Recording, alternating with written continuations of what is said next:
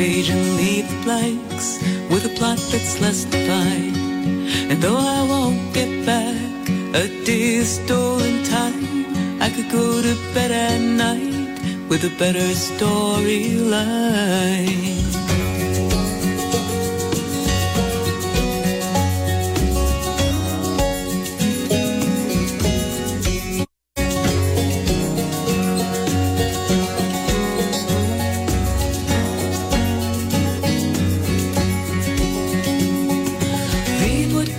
Changed in the past, let the old house burn down and the wind scatter the ash. Forgive myself for all the broken glass, for what I didn't know. You're listening to Health Cetera in the Catskills on WIOX Community Radio, live and local in the Catskill Mountains. I'm Diana Mason, the host of this program. And my colleague, my dear friend and colleague, Health Cetera correspondent and public health nurse Barbara Glickstein said to me, you know, there's a couple topics I'd like to really talk to your listeners about. And so she couldn't come on live, so she recorded her thoughts on two really interesting issues. And so I'm going to share that recording now with you. Barbara Glickstein on Health Cetera in the Catskills. This is Barbara Glickstein with Health Cetera. Today on Health Cetera, I'm reporting on two issues that when I first read about them, I realized I knew very little, and then I decided to read some more. Here, I'm reporting on them so that you listeners can also learn more about them. The first one I found so interesting is called Eco-Anxiety or climate anxiety. Actually something that Diana Mason and I talk about when we talk about our concerns after floods and fires and excessive rain and our concerns about the environment and the planet. And the American Psychological Association is defining eco-anxiety or climate anxiety as a chronic fear of environmental doom. So I don't think that's my issue, but it is something I think about. This fear, it can stem from direct experience of extreme weather events and environmental change if you've lived through a flood or a forest fire, current hurricane or drought in parts of the world, or also the exposure to daily news about the global climate emergency we are living. It's not recognizable as a diagnostic mental illness, but many experts are characterizing it through a variety of symptoms, and I'll name just a couple of them, because they can also be about something else. One is an obsessive thinking about the climate. The other is a fatalistic thinking, sort of saying, since it's too late to save the planet, why bother trying? A sense of existential dread and guilt about what's my own carbon footprint contributing to climate emergency. For our young people, there's anger and frustration toward the older generations or the government officials who still haven't done enough to curtail climate change. So you can feel sad or depressed, a sense of trouble sleeping and concentrating. Again, it's not as though some of those symptoms don't relate to other mental health issues of anxiety. But it is interesting that we're now seeing it as it relates to climate emergency. So who is most at risk? Youth are most at risk. They are expected to suffer more of the consequences of climate emergency, so they tend to be very fearful of their future as a result. Our indigenous peoples, as nature plays such an important role in their culture and everyday life, many people in the indigenous communities have felt this for years already, and it is increasing. We know that marginalized communities with the fewest resources to deal with the crisis are another group most at risk. And people who work closely with the land, farmers, fishers, hunters, bird watchers. Climate researchers also are experiencing some of this anxiety. And people who live in high-risk areas that are facing these extreme climate emergency changes, some northern communities and coastlines for sure. And finally, the first responders, this is another group that they feel is most at risk, who have been going in to fight these fires, to deal with the floods, emergency workers, healthcare workers, All of them have firsthand experience with the consequences of the climate crisis. So I don't want to leave you with what you can't do about this. I want to tell you what you might be able to do to help cope if you're feeling anything about the sense of doom of the climate crisis. There's no cure necessarily for eco-anxiety, but there are some strategies that can help you. For example, get the facts. Don't oversaturate with the news. Well, it's really important to be informed, and here on Health Center in the Catskills, both Diana Mason and myself have been reporting on climate issues. Stay away from lots of it and lots of negative headlines that sometimes are written to be provocative. Acknowledge your emotions. Tell your friends and family, I'm really feeling very anxious about what's going on in the world. Talk to others. They're feeling that too. These are emotional responses that are quite valid. It's natural to feel some of these feelings. It's also okay to be frustrated about the lack of change that's going on. Think about it as the upcoming elections are coming. What are the candidates talking about, and what is their position on addressing climate emergency? Again, we can only focus on what we can control. So connect with others, share your concerns, seek some help if you do need it. Maybe that will help you as well. And I'm going to talk about how we can support each other through the airways here on Health Center in the Catskills and in our communities. Ask people how they're feeling about that. In some families and in some friend circles, people don't want to talk about this, but you do. And there might be another friend who would really like to talk about it as well. Break down that stigma, start the conversation, share your concerns, and encourage others to do the same. Children are aware of what's going on also. They hear us talking about it. They hear the radio on at home, perhaps parents or grandparents and aunts and uncles talking about it. Be prepared to answer them about climate change and help them understand what it means. And then, of course, you can become an environmental activist. You can develop an action plan with your friends. You don't have to do this just alone. Maybe talk about steps you can do to feel better by being more engaged. Have a sense of hope and control when you can.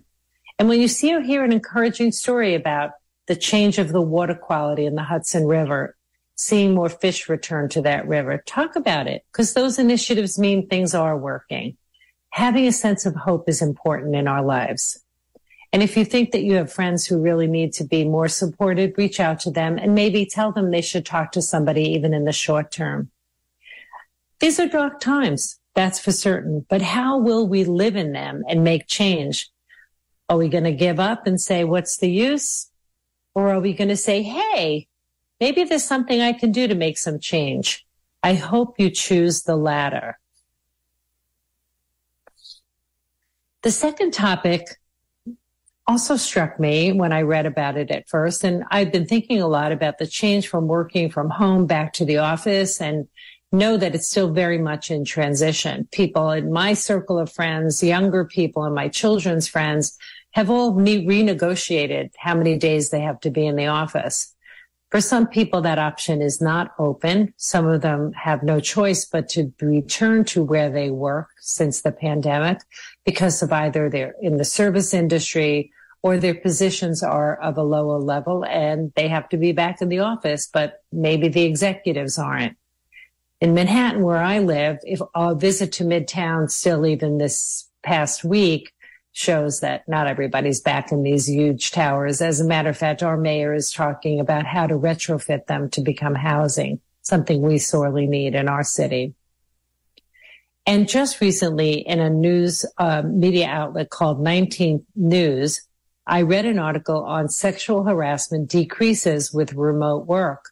And I thought to myself, boy, I hadn't even thought about that as an outcome of the pandemic and returning back to the office not really being something some people don't want to do because of a very hostile and unsafe work environment.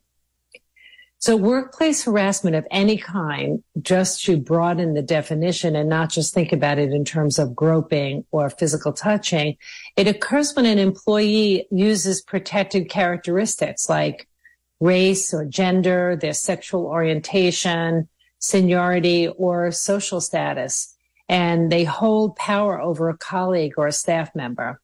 The result is a so-called hostile work environment, as I mentioned, and that workplace that feels unsafe can feel very threatening to someone's identity or even inhibit employees from doing their work. So in the 3 years since the pandemic, the American workplace has shifted.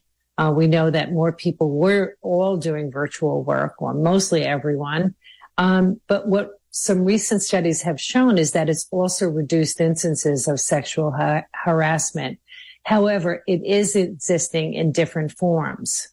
So the channels through which remote work occurs on text, by phone and video, Zoom, and other kinds of media platforms, they're often unmonitored and they're unrecorded, or they occur outside employer-sponsored platforms. I had learned from my nurse colleagues who taught nursing students remotely early in the pandemic that you don't ever ask someone why they haven't turned on their video camera. There are so many reasons, including, but not limited to, avoiding perhaps a same-sex partner at home, and they're not out in their work, in their school environment or work environment. Parents or multi-generations who live in one family and they may speak another language. Religious decorations on the walls of the home, and also the poor internet signal or just a sense of anxiety of being on camera. So establishing ground rules for online work and education must be sensitive to these issues and more. And part of this plays into the concerns about harassment, some of those reasons and more. Chabeli Carazana is the economy reporter at 19th News, and it was the article that she wrote that I read that reported on a survey that 19th News just recently completed in August, that in-person employees are more than twice as likely to experience sexual harassment at work compared to remote employees. In that article, Daphne Delvaux, an attorney who works on women's rights issues, quoted as saying that many sexual harassment cases that she handles, again, are about the power dynamic at workplaces, where typically men in higher positions are levering those positions to abuse women. But then she goes on to say it's really hard to assert your power when you're all in a remote office setting. However, there's a reduction in cases, in hospital cases and settings also, where social distancing rules were put in place. And I found that interesting, as knowing so many nurses who work in environments that are hostile. And she's quoted as saying that if we have men stay away from women, it actually creates more safety for them. Well, those 6-foot rules are gone. And now we have concerns again about policies and practices in the workplace for it not to be a hostile place. The preference for remote work in this survey showed that it was especially important for women of color, LGBTQ+, or women with disabilities. There are still issues of harassment in this virtual workplace, and it doesn't involve groping or touching, but experience of comments, jokes, text messages that are inappropriate, sexual tones in conversation, and gender bias that are taking place remotely. And many of these software programs we use don't have a reporting mechanism like you would at work. So companies have begun to write policies reflecting online aggressions in order to protect their employees. Another article by Leah Fessler, a New York Times reporter who writes a column called In Her Words, she made this suggestions that individuals who are working remotely should do everything they can to protect themselves. Take notes when something happens, the behavior that you want to document. It'll build credibility and a narrative over time. And you also should remember your colleagues if your multiple people are on an online meeting. They can be turned into your bystanders in an environment with low trust, safety, processes, or procedures. You can reach out to them to support you when these microaggressions happen, and then report them to your human resources department. So both of these issues were two issues that were new to me, things that I didn't know about, and why I brought them to you today on this segment of Health Cetera. This is Barbara Glickstein reporting for Health Cetera. Yeah, really good thoughts there by my colleague Barbara Glickstein. I'm glad that she shared those thoughts with us.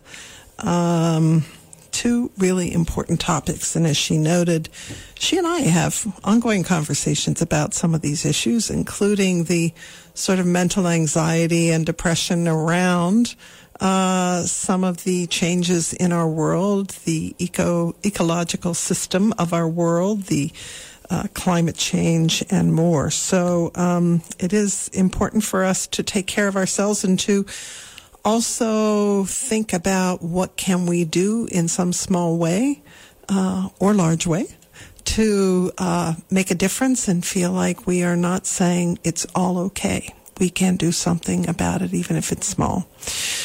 While you're listening to Health Center in the Catskills, I'm Diana Mason.